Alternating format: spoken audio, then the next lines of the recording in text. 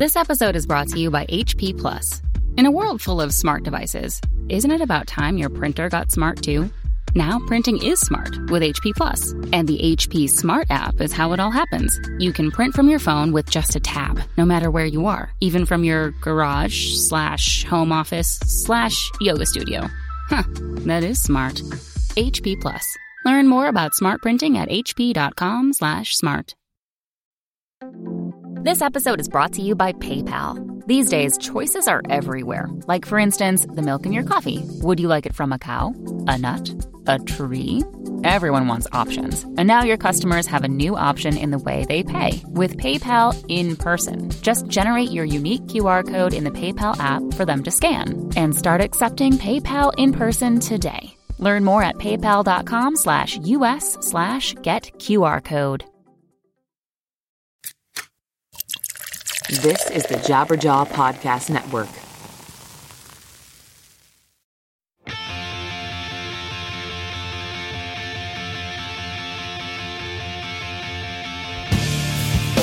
Welcome to episode 63 of the Washed Up Emo Podcast. So I tend to protect the word emo to a fault.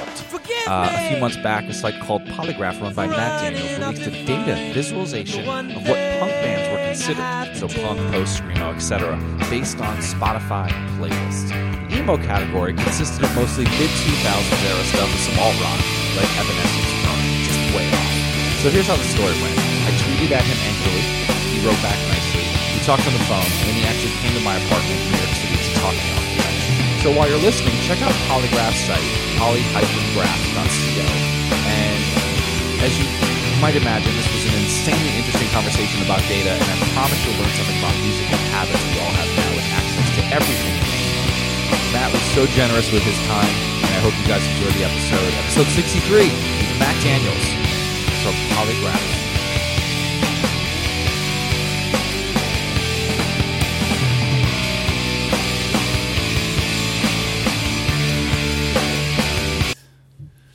All right, welcome to the Washed Up Emo Podcast. Welcome today from the apartment.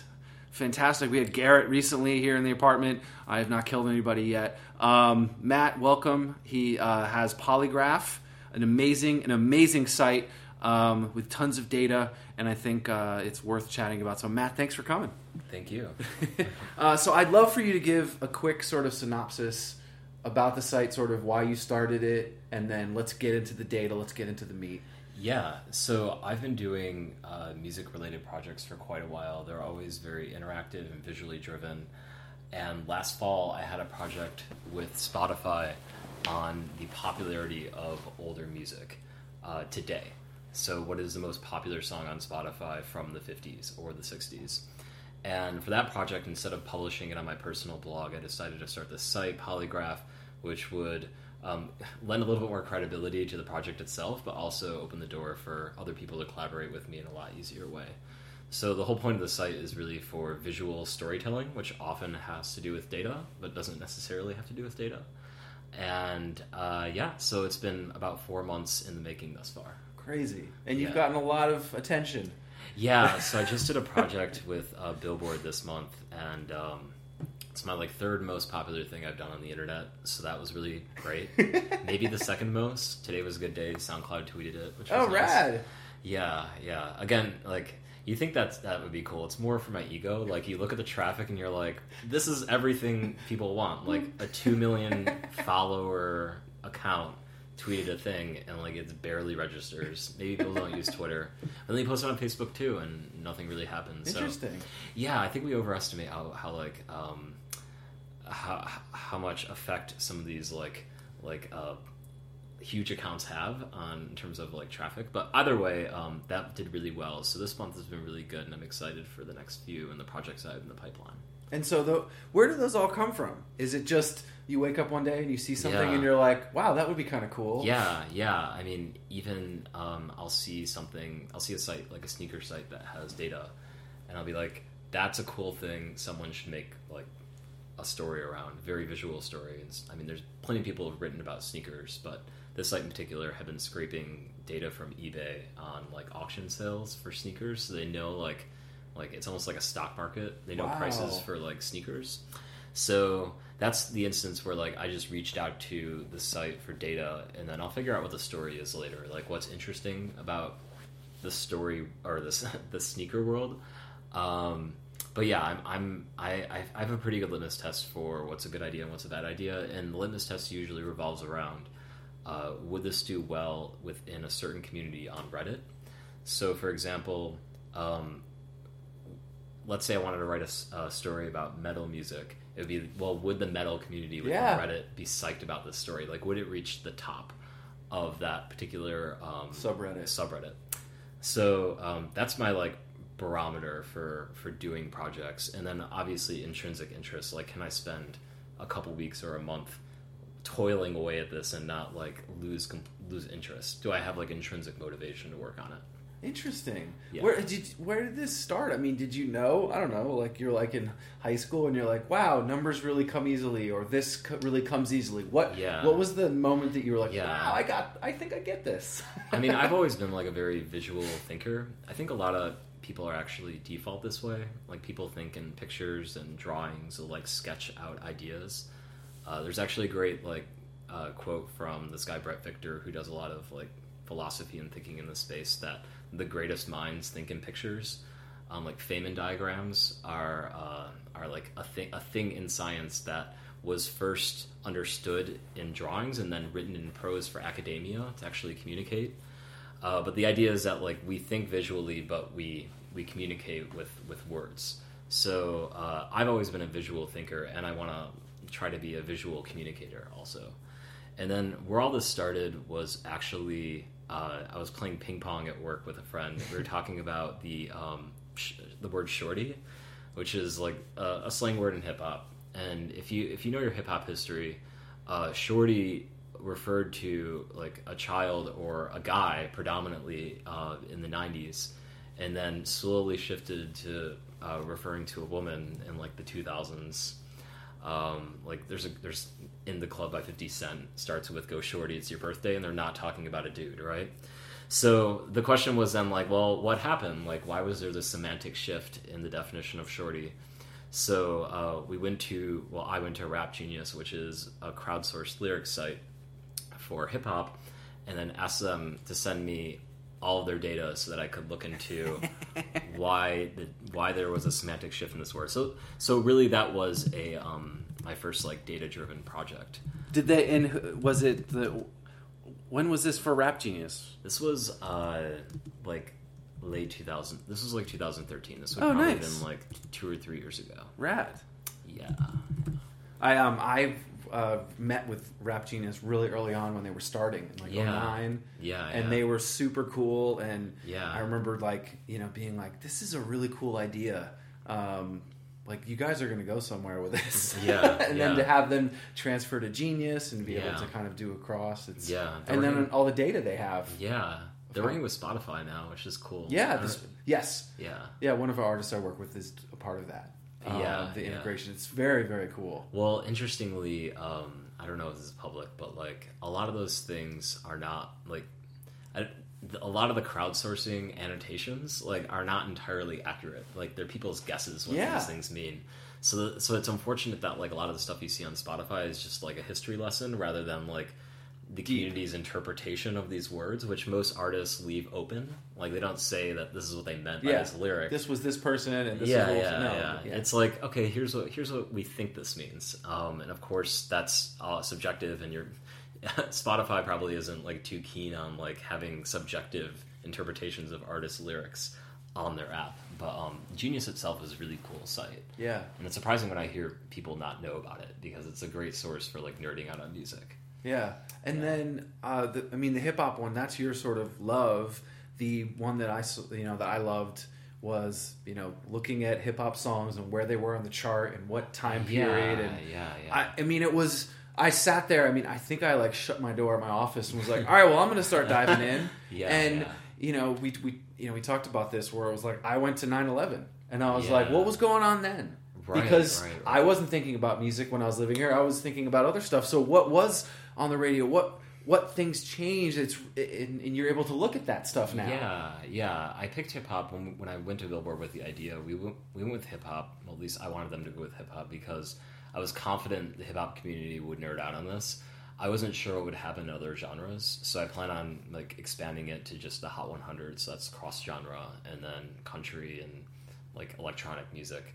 But yeah, that was a very cool project, and so definitely channeled from my own interest in hip hop, but really it was more of a hedging of risk in terms of investing the effort in and knowing like there would be a response at least from the hip hop community, which is always like hip hop is dead. Yeah, it was always better before, which we'll obviously talk about with punk music. Yeah. But I know that exists in hip hop, so that was what was behind that project. Really, that's really cool. Yeah, Everyone should check that one out.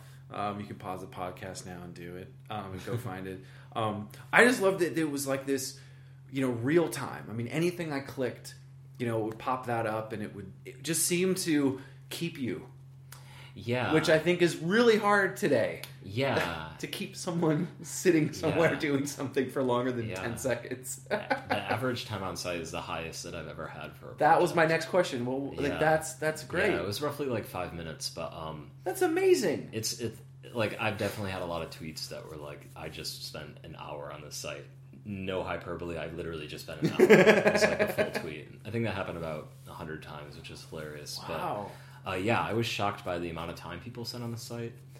And yeah, like the impetus behind that was that you could listen to the data. So effectively the songs play for as long as they're at number 1. So if you were just to listen to the entire thing and watch it, you would notice like regional shifts in music. So for example, if you were to do this for the Hot 100, you would see, or let's stick with hip hop for now. If you were to do this with hip hop, you would see it move from the East Coast to the West Coast to the South, and all of the implications of what that means from a sound perspective and a thematic perspective. I loved jumping. Yeah. So I'd go like 92, 2002, and like it was just like this. Yeah. Such a weird. Like I was like, wow, that is a ton more compression, or like whatever it was. Right. Like the style of the sound. Yeah. It'd be interesting. I'm really excited to do this with the Hot 100 data, where you're going to see genre shifts and like culture gravitating towards hip hop and rock and even country. Like country's big now, so that's going to be really interesting to see like what genres pop and like what is the zeitgeist of music at a particular point and hearing how long that lasts. So that would be like a really fun thing once I like plug in the data. Are you thinking about more of like is it almost like you do it, you have your conclusions, but then it's sort of like the song and the lyric, you're letting everyone else sort of interpret it, or are you trying to come to conclusions of a little bit? So my hypothesis, going back to like visually driven content, is that I don't want to read a 20,000 word analysis of a thing. Like that exists on the internet already. I think people like reading analysis. They like reading data analysis. They like reading long research papers potentially, but I think people do want to play like data analysts themselves. Like they want to wear that hat, and a lot of people I think traditionally believe no one wants to do that. They want someone else to do that work and then present them with the findings. But I think people really do nerd out on data and they're willing to put in the effort. There's this subreddit within Reddit. It sounds like you're familiar with Reddit. Yes. Called Data is Beautiful. Yes, great subreddit. Which is a great subreddit. But if you look at the numbers on Data is Beautiful in terms of how many people are subscribed to that subreddit, it's like one of the top 50 subreddits on Reddit. So it's beating like film and like rubbing shoulders with the music community in terms of size. So if you were to tell me that like the data community on Reddit is as big as like the movie and film community, I'd like laugh at you, but that's absolutely the case. And then you also have to realize, I think, that like Reddit is a good proxy for internet culture. For example, the hip hop community on Reddit is much larger and active than the music community, which is because people are more interested in genres than just all music. Yeah. So you could actually look at like punk and emo, and I think emo is probably bigger than punk right now. And again, like the subscribers of these communities is a good proxy for how large that actual community exists in the world. So data, going back to the earlier point, Data is Beautiful is a huge community. So I think people underestimate how interested in data analysis people are. So to answer your question about finding insights, my whole thing is present the data in a visually compelling way so people can do the data analysis. Like I want people to see the audible and visual genre changes when I do this Hot 100 thing. Like I want them to see that there was a shift in the late 80s, early 90s towards hip-hop. And then maybe that went away towards more poppy versions of hip-hop. And then, like, electronic music and dubstep and, like, Skrillex happened. Like, that needs to be very visually signaled so that people can draw those insights themselves rather than reading 20 pages. 20 pages. And with 2 diagrams, yeah, and it's not going to be enough. Yeah, so I'm almost making, like a data console for people to query, but one that doesn't sound as nerdy and boring as like what I just said. Or as daunting as Google Analytics or something. Yeah. Like people have been playing with a great example of this is Google Ngrams, which is a thing that you can query that basically says how often words are used in books, and it's specifically designed for looking at cultural trends using frequency of words in books. So it's meant for one specific purpose, which is the opposite of Google Trends, which is like look at what the internet is searching for, but that can mean anything. So the books thing is actually much more compelling than the Google Trends thing. So I try to make like things that are like Google Ngrams, like very specific use cases of a data visualization for analysis. And niche, and you know that niche is going to go into it. And which is how we met. Yeah. So the Punk project was based around the fact that there's so much subjectivity around genres, and that had a little bit different of an angle. Like I definitely wrote more prose on that one because I had a personal vendetta on the data. Like I wanted to make a point. But yeah, the impetus behind that was that I knew that there was a lot of genres were very divisive in terms of their definitions, and I felt like there was a way to explain that with data without writing like 20,000 words about it, which plenty of people have done. So yeah, that's how we met. So I mean, if anyone hasn't seen this, there's this amazing sort of visualization of Spotify. If I'm saying this, correct me. So Spotify playlists and YouTube playlists. Correct. Yeah. And what those bands were. Yeah. And then which were, you said you took, was it 10,000 playlists? Lots of playlists. More than that. It was more. There was more. It was 2,000 emo specific ones. Yeah, were put in. exactly. That's what it was. That was the 1,000 that I had. It was like tens of thousands of playlists across the thing. But the question was like, today in 2015, what bands do we associate with emo? Obviously, this is going to be weighed based on popularity. But that aside, like if we walked up to like some random New Yorker and asked them what is emo music, like I want to know who has the most check marks against their name from a band perspective. And the reason for that is because the hypothesis was that people would be shocked by the answers, and that some bands are basically displacing others in terms of what we think their association with certain genres are, and others have stayed the same. But the problem is we can't just go up to 10,000 New Yorkers and ask them this. And even if we did, most would struggle to even name one, right? So there's nowhere on the internet where people basically categorize bands with genres. They do kind of subconsciously do this when they set up playlists with the genre in its name. So I was like, okay, that's an interesting data set. What if we look at any playlist with the words punk in it, or emo, or hardcore, or even like something more niche like grindcore, and then look at who are the most common artists on those playlists. And obviously that has like a popularity bias to it, but that's what precisely we're trying to understand is like, you say grindcore, what is the most common band that people put in the playlist? And that just gives us a sense of how artists are categorized with genres. And I felt like that would be an interesting thing to communicate to people, which helps underscore the divisiveness of what genres are defined by. I mean, it was exactly the top 5 are usually, what we would expect. Yeah. And it was like very Fall Out Boy, Panic, My Chem. Was Blink up there? I don't even. I did it for like 16 subgenres of punk, and so we'll have to go back to the data. Yeah, I think I'll while you figure that out, I'll load it up so we have it. But yeah, I think it was the. I think it was. But anyway, what you would expect was, at the top, which says to me, and when we talked earlier, I thought it was age, that younger people were making the playlist, but this wasn't. Yeah. That wasn't the case. I didn't have age data for everything, but I did have it for Blink-182, and the initial hypothesis was that old people call Blink-182 pop music, pop punk, and young people call it punk.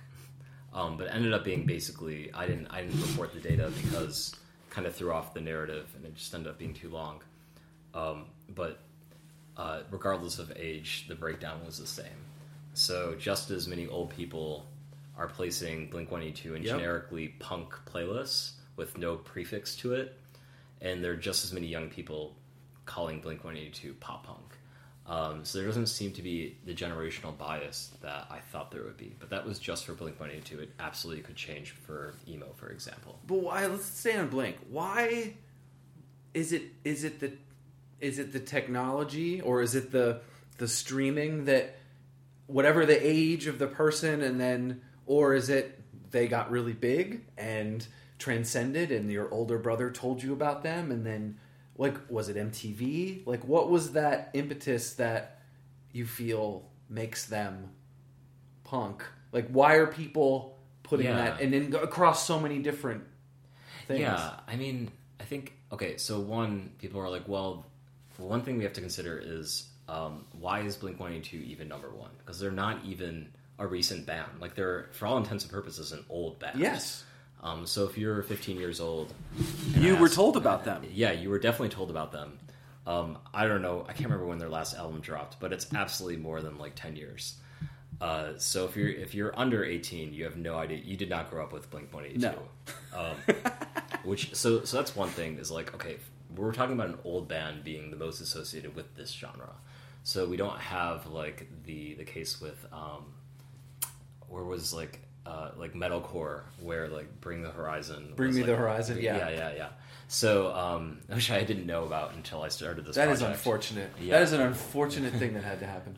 Either way, so there's that. And then, okay, remind me one more time what the question was. So why Blink-182? Why Blink? Because, I mean, growing up, it was NoFX that was the punk band, and what if this had come out in the 90s and we had all the, like, what could that have shifted? But we don't have the data. Well, it's kind of the same thing. It's like in the mid 90s, late 90s, everyone was like, Blink-182 is not punk music. It's some bastardized, watered down version of what everyone was playing before, and it's pop punk because they're mainstream.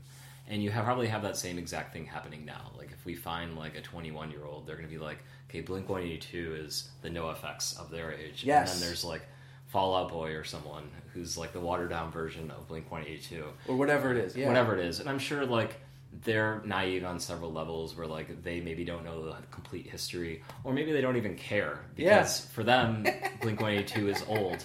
Just as old as everything else. Yes. Like, I actually had this theory with the Timeless project with Spotify, is that if it's over 10 years old, since you were born, like, it all kind of blends together.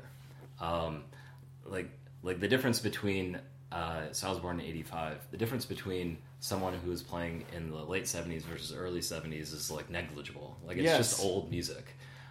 So whether, like, I have certain attachment to late 70s versus early 70s is, like, meaningless. Whereas, like, if you grew up in that time, you know every moment. Like, those are eons apart. Like, that's like a different. Are you kidding me? Yeah, you know? It's like a different age of dinosaurs. Yeah, right. Like, it has a different period name. So I think that's really interesting as well, and like, why Blink-182. But honestly, it was because I think in its day it was the most shitted on from a punk perspective. Like, they are not playing punk music. Punk music is not Blink-182. It's this other thing. So is that the goal then? Yeah. As a band, you need to get shit on for you to have a career.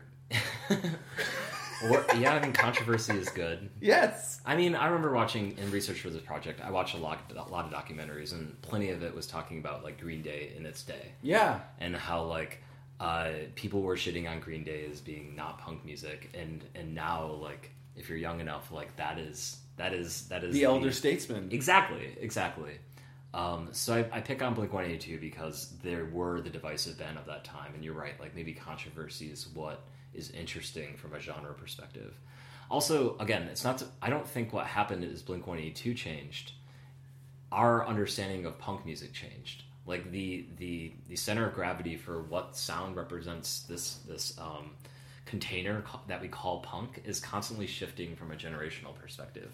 So if I talk to someone old enough, they're going to be like, well, that's absolutely not punk music because it doesn't sound like X, Y, and Z.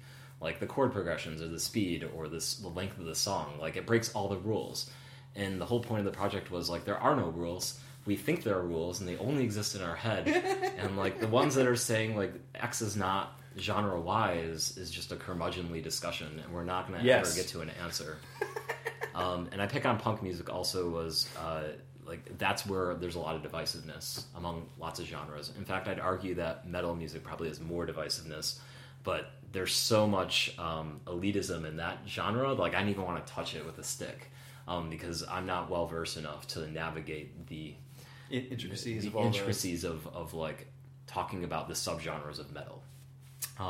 So punk and obviously emo, I think there's a whole thing about, but I mean, fill my brain because I've been thinking this certain way, but like maybe think from your perspective, which is outside of it. Yeah.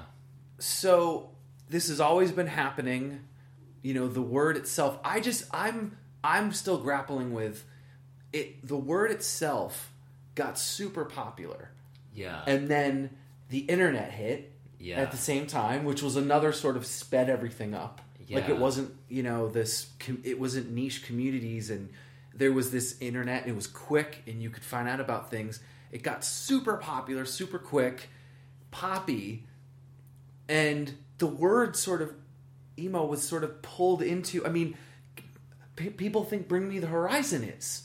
Yeah. And so for some reason where it was sort of, emo was put in this independent world and it was this sort of offshoot of hardcore, then was sort of taken, like punk, into all these other different bands. Yeah. But I felt the internet somehow sped it up way fast and it got really popular real quick. So I don't know where the question was in that, but that's my, like I get so confused of like, how did that fucking happen so quick? Yeah, I mean, I was not around for like the mid '90s emo wave. So, but that was where like most of my research was spent. Like, okay, we have like the etymology of emo starting in the '80s. Yes, and then like the '90s. And there became like a ton of emotional baggage with the word, and like whether you were emo or not. And even the '80s too. Everyone even fucking the '80s, hated it. No one like. That's another thing to like. I've never found a band I've ever interviewed that says "fuck yeah." Like everyone's like, I hate that you're interviewing me right now. Like they're not happy about it. Yeah, which is again getting into the divisiveness of genres. Yes, like how can a band disagree with the label their audience is giving them? Right? It's totally true. But again, like then you're back to, it's not that they're disagreeing. It's just like the whole definition exists in everyone's heads, right? I'm just a rock band. Yeah, I'm a rock band playing indie music. I don't know, right? That doesn't work well in the press release. Yeah, because we like the band has their own vision of what they're playing, but then the whole purpose of genres are to talk about music because it's hard to say, let's say I like hip hop. Like I like spoken word on beat with like snare drums and kick. Like you say hip hop to have like a discussion. So you need to do that forever now. Just say that whole you're meeting a girl or whatever. You're like, hey, I'm into Yeah. So there's a purpose for genres. It's just that we all have different ways. We all have different understandings of what that means based on how old we are and our worldview and where we grew up and all that type of stuff. So when I say I like punk music, I might have to preface that by saying also, and I mean Blink-182, or like, I like emo music, and by that I mean like this part of emo, not that part, because it's such a nuanced, subjective word and has such wide definitions. Do you feel that, and this from your research, that when you were looking at the 80s, 90s, and 2000s of emo, did you see any difference with that specific genre than others about the divisiveness and also what sort of happened? Because I feel like if we did that 10,000 person thing and we went out in the street and said, they're going to pick that 6-year time period, 2002 to 2008. Right. And I feel like punk, someone's going to say the Ramones. Someone might say, Circle Jerks. Yeah. Or someone might say Warzone. They've forgotten the earlier period, which we were talking about earlier. So it's forgotten. Has that happened to other genres when you were researching it? I think emo was especially interesting because even with punk music, again, we're talking about Green Day and Blink-182, which are old from all standards. Yes. Like with emo, we have Fall Out Boy heavily over-indexing, right? And like Panic at the Disco and all those, like, again, like early mid 2000s bands, right? So emo, if anything, had way much more of a bias towards recent bands, and we can get into that in a second. But in terms of like bands that still hold on to their roots, like you saw a lot of that with like post-punk. So we had some bands that are still intertwined with the inception of the word itself. So I think if we go to the data here really quickly. So for post-punk, we still had Joy Division, more or less. Like, if we went to a random population of people, we said, what is post-punk? And they said, well, kind of like Joy Division, which is great, because they're an old band. They succeeded. They succeeded. The post-punk version of my podcast is probably not anymore, because they succeeded. Yeah, like, no one's disagreeing about what post-punk is. Why did that happen? I don't know. I wish I knew. Fuck. Well, we're done. I'm just kidding. We're done. But about 34, so about a third of all punk. So if we look at all playlists that have the words post-punk in them, Joy Division appears on about a third of them, which is great, because that means there's a lot of agreement when people create post-punk playlists that they more or less put Joy Division in them. So that's really, really important when you think about like how much agreement there is in terms of what bands are attached to a certain subgenre. So that is an interesting data point for me, at least. And then like with hardcore, like it was a little bit more interesting because we didn't have any bands at like the 30% level, which makes sense because hardcore has a ton of so many connotations and like a ton of what I would call like genreification, like regional and like subgenres of hardcore, and like we have to have, no one can just say hardcore, they have to like add a bunch of suffixes or prefixes, right? So that makes sense that the most popular band on hardcore playlist is Agnostic Front, and even then it's at 12%. So which I'm okay with. Which you're okay with, actually. But then number 4 is A Day to Remember. Right, which is a much more recent band, right? So, which is fine. Bad Brains, we're good. Minor Threat, Suicidal Tendencies. Yeah, but on one hand, I'm like, well, yes, it's good that the word hardcore is still attached to its inception, like in the 80s. On the other hand, like, it's also important for genres to expand. Like, it's good that emo maybe has more new bands associated with it, because that means maybe the genre's progressing. But then there's a newer version of that from the 2010 onward with the revival. Yes, exactly. So, which hasn't, I think, there hasn't, and people could disagree and roll their eyes, there hasn't been a song or a band yet to take it. Yeah. Like what Bleed American did with Jimmy Eat World and The Middle and sort of kind of blowing up that thing. Something hasn't happened like that again. Do I want it? Maybe I don't, but I do want it for the band's sake. But do you need those moments? Yeah. I don't know. The point of this project also is not to define, like, these bands don't define the genre. Looking at this data is not saying, like, hardcore is Agnostic Front. The point of this is that this is what people are doing. This is just like to illustrate the subjectivity of genres. So the point was like, okay, we all in the mid 90s were like, in late 90s, Blink-182, pop punk. Yep. And the point of this project was, well, wait a minute, not necessarily today punk. So it's not to say that like this list is definitive in terms of like how the world thinks about emo music, because it's highly limited, right? But this will be fun in 10 years. Yeah, it'll be fun in 10 years, but it's again to point out like here's where the center of gravity is for a lot of these genres in terms of the connotations that they have with certain bands. And right now, when people think of emo, these are some of the bands that most often maybe come to mind, based on this again very limited data set. So I guess to go back to your question, like why aren't there more recent bands for emo? I guess is where you're at. Maybe it's just because they're not popular, you know? Yeah. Like, maybe there aren't any mainstream breakout success bands of the past few years. But I am so surprised that Jimmy Eat World isn't on here. Yeah, well, maybe they're farther down, which is fun because I added like a top 10 list or a top 100. Play along with the site while you're with us, by the way, when you're listening. Oh yeah, they're at 8%. Yeah. And again, like maybe they're just like not as Imagine Dragons, The Fray, Skillet. Is that? Did they mean to write Skrillex, or is that actually something? That must be a band. Adele. Adele, yeah, and which might be the case again. Like Papa Roach. I'm just listing some kind of see that Yeah. there's across the board. There's bands from all over the place. I mean, I cannot believe from Three Doors Down, and yes, this is the specific subset, but it's just, it's so interesting that I'm not seeing, and maybe that's just the case. They weren't that popular. It was before a certain time. Yeah. And you're right about those 10-year things that tell anybody 80s, 90s, they're going to be like, I don't know what you're talking about. Yeah. I mean, let's just take punk, for example. Yeah. I'm sure there was a very punk band that existed in the late 70s that no one listens to or cares about, and have been are in the shadows of the Ramones and the Sex Pistols, right? That's kind of, I think, where your head is at right now. It's like, oh, there is the most emo band I can think of not on this list. What the hell? But it's not like they were unknown. They Sunny Day influenced.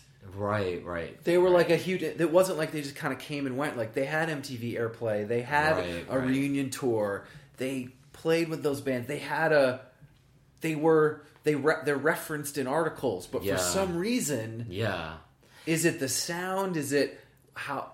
I think it's just because it didn't have hooks and breakdowns, and we're dumber, and we want something easier. I think we're not dumber. I'm just messing. Yeah. I think my hunch is not necessarily. I think that's true, and emo itself, the genre, the connotation of the genre, have very much been co-opted. Yes. So if you think about why is Adele on emo playlists? Who's putting Adele on emo playlists? So maybe the way people think about the word emo has changed. It isn't this sound, but is more a feeling.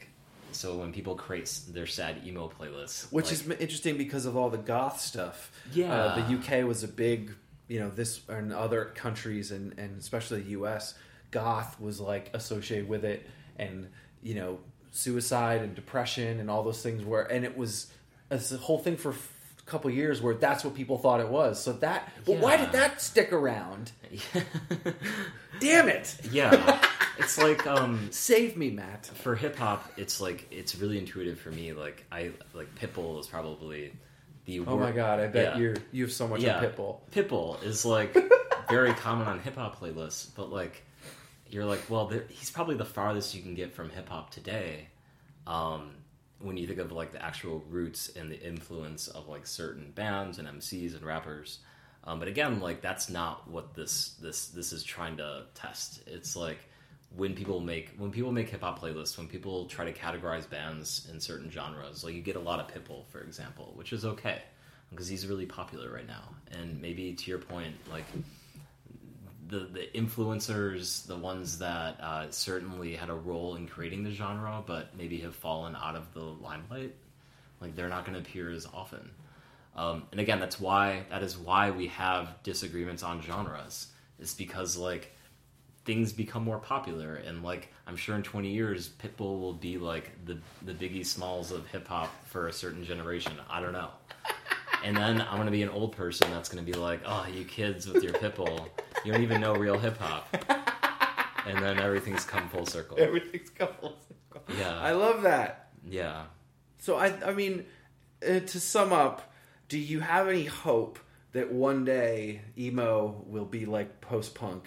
And we'll have amazing playlists with Sunny Day Real Estate at the top. Oh, I don't know. Emo is such a weird word to begin with. Everyone hates it. Everyone hates it, and then on one hand, to your point, maybe you have to be widely hated to be loved. Maybe it will return.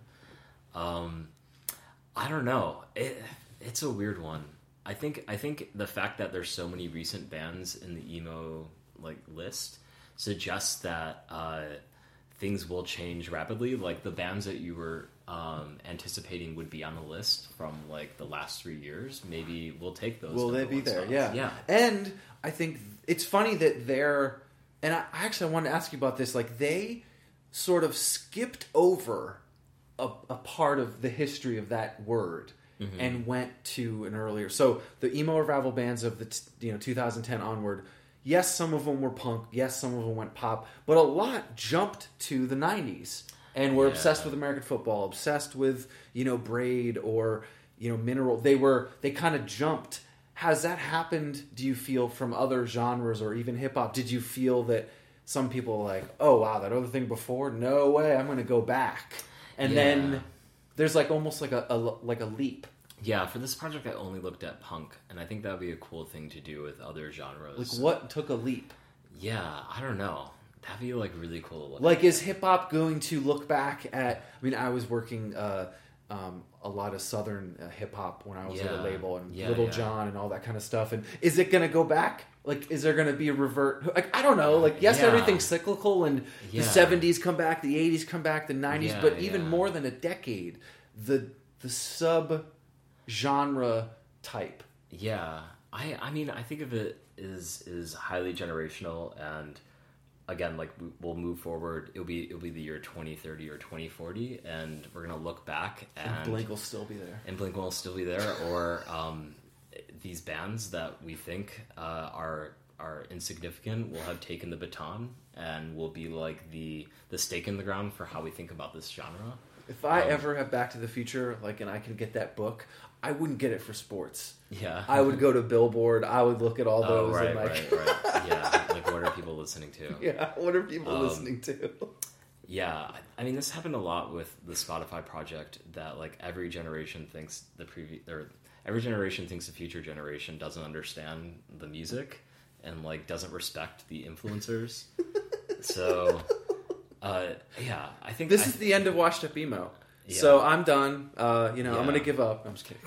I think you're fighting a good fight in terms of, like, trying to shine the spotlight on bands that were consequential to, like, what happened in like the last 10 years for emo. So I remember talking to you about, like, well, what do you get excited about? It's like people remember these bands as being important and consequential, which is great because part of nerding out on music is understanding the history. The reason why we have a lot of disagreement on genres is because some people have gone further down the rabbit hole in terms of knowing the things. And it's so much easier. Yeah. The problem is that, like, not everyone goes down the rabbit hole. So when someone's like, oh, I love Pitbull, you're like, you kind of, you hold your face and you're like, oh, this person doesn't even know anything. Which is fine. Because, again, like, hey, my friend's over there, I'll talk to them. Yeah. You're done. But in 30 years, like, not 30 years, but in 50 years, like, I'll probably be dead, and, like, I will not be able to share the history, and things will have moved on. Like, I think I know rock and roll, but, I mean, that probably goes back to Chuck Berry, and then it stops. And I'm sure there was, like people before me that were like, well, you don't even know the roots of rock and roll. Yeah. I'm like, Chuck Berry was actually, like, not even consequential. I don't know, right? But it's really interesting to see what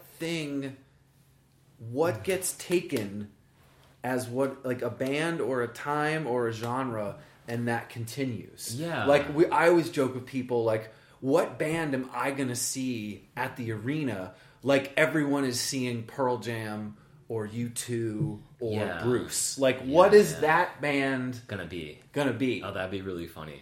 Like, what we always have those discussions. Yeah, what's the emo version of Bruce Springsteen in 20 years? Well, that's a catalog discussion as well. It's like, who's gonna have a legacy, essentially, which was another part of, like, the Spotify Timeless project was whose music decays at a very low rate. So they're really popular, right? Let's think of, like, the most popular band right now. Like a one-hit wonder? Not a one-hit wonder. I'm just trying to think of, like, I'm doing a bunch of Grammys work right now. Coldplay. Okay, so let's take Coldplay, because they're performing at the Super Bowl in a couple weeks. So they come out, they're dropping an album, actually. Have they dropped an album? I think they did. They did? Okay, so they have a new album that came out. They have a new album. And the question then is, like, it got really popular, and then what happened? Like, do people still listen to it? Like, a year from now, is it as listened to it as it is now? And that's really what we're looking for when thinking about the legacy of artists. So for Fall Out Boy, for example, like, are they going to be a flash in the pan in the grand scheme of things, or will they be the Bruce Springsteen of emo? Right? I just threw up, but that's fine. I'm joking. Yeah, I don't know what toes I'm stepping on. But No, you're fine. You're fine. It's just it's a long-standing joke. Yeah. So the data I think is interesting is basically daily plays of music and how quickly they decline. So if you take a typical hit,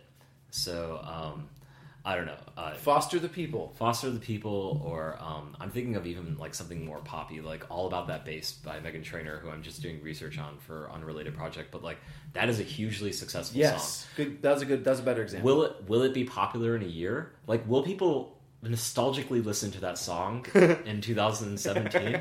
I don't know, but my hunch is probably not. Right? Like that's a type of song that gets really popular and then nobody listens to it anymore. Another example is like Get Lucky by Daft Punk. Yes, super popular, and then like we're all sick of it and never want to listen to it again. Sigh.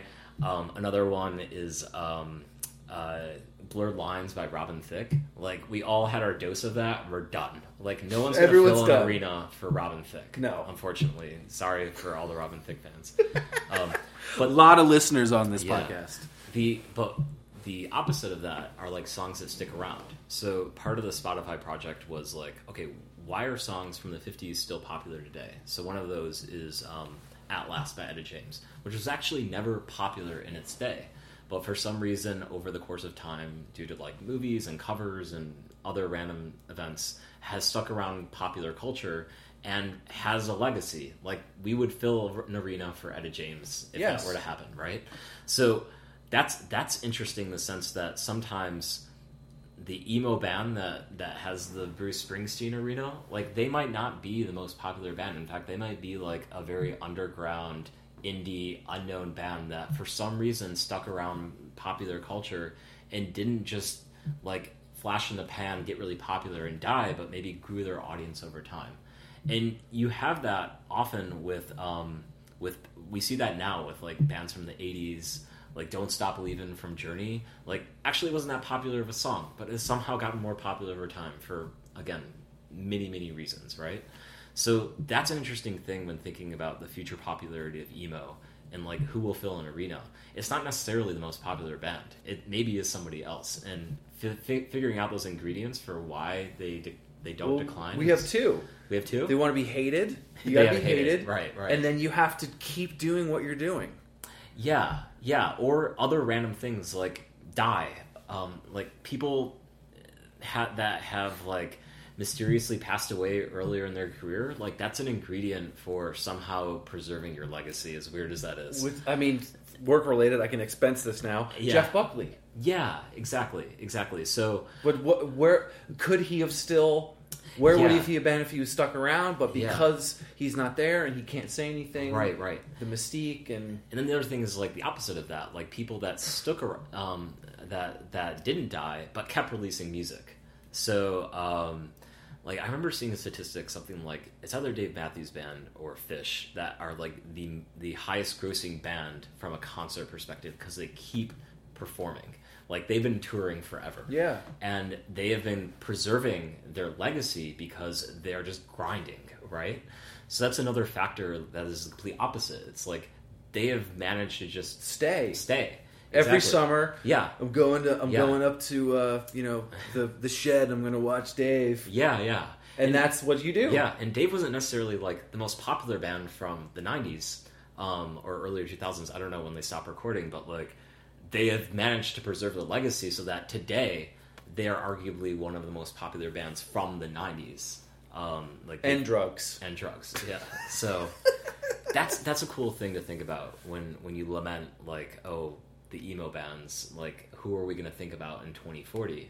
Like, it might actually be someone who you really respect, but maybe they're ahead of their time, and they're not popular because they're creating something that... Or something happens where, like, maybe a movie. Or a sync, or you find out about this time period, you're like, oh, I had no idea, and then it reinvigorates. The other thing is, like, there's a lot of emotional baggage with emo right now, the word itself. So maybe in 30 years, like, people will, like, not care about emo. Like, their connotations might actually be very nostalgic, reminiscent, rather than like the hot topic connotations that I think pervade right now. That's so interesting. Yeah. So I think I'm going to make you do more emo stuff. And I'll pay for it. Yeah. But I think what you're doing and how you're looking at this stuff and genre and data, I'm fascinated, and I think it's such an amazing thing to think about and discussions, because you're right, we're already doing this anyway. Yeah. And it's fun to sort of not just from a personal thing, but now I can see. Yeah. This is what you took a subset or a group of data. Yeah. This is what things are happening, and then it's almost like I still got work to do. For my case, or someone's having another discussion. The whole point of these projects is to incite discussion, more intelligent discussions, I believe. Like, instead of just arguing, like, oh, Blink is pop punk or punk, like, really we're talking about semantics, right? So true. Like, we're talking I'm guilty. We're talking about linguistics. And, so you have this running joke on your podcast, like, is this band emo? Like, and, yes, the website and everything has all the jokes. The question for me is, like, and what I would want to have incited by a project is like, oh, this is actually like, we're talking about linguistics, not necessarily like your definition, Tom's definition of emo versus like someone's uninformed definition, right? Like, there's really a lot more going on and complexity going on in terms of like whether a band is emo or not. So that's what I try to get across on these because it's not just the sound, there's all these different factors. It exists in our heads. Yes. Like, it will constantly change. Like, I'm fucking crazy, I know. Yeah. In 20 years, your answers might entirely change. True. Yeah, and that's what these projects try to do, is like, I think they incite discussions that we wouldn't otherwise have. So with I did a project on rappers' vocabularies as well, and the whole point there, again, was to but like, have a discussion around a data point that I think is really interesting, because a lot of rappers do dumb down their lyrics to reach the mainstream, and that's a discussion no one would have if the data wasn't there. And the data is not perfect. Like, all the data is going to be flawed, but directionally it's interesting enough to have an intelligent discussion about music that otherwise would never happen. Yeah. Amazing. Yeah. Well, that was it. Is there anything else you want to bring up, or you feel like that was it? Yeah, so I have like lots of other music projects in the pipeline. I'm Please always plug. looking for writers and developers and even project managers to help out on stuff like this. And if you want to like jam on a collaborate, like, absolutely email me. I'm sure you can find the info. I will link everything on. Tom will find a way to send you the info. So thank you for having me. Awesome. Thanks for doing this. Yeah, appreciate it. Dude, it's so fucking rad.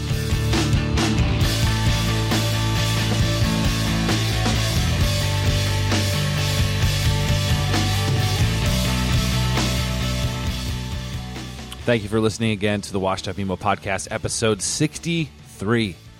Matthew Daniels, thank you so much for being on the podcast. Once again, poly-graph.co to check out all the data visualization and genius that Matthew puts on the internet. If this is your first time or 63rd time listening to the podcast, thank you so much. Check me out on the internet, washedupemo.com/washedupemo, everything else. Leave a review on iTunes if you feel like it, good or bad. Thanks for listening. I'll see you next time.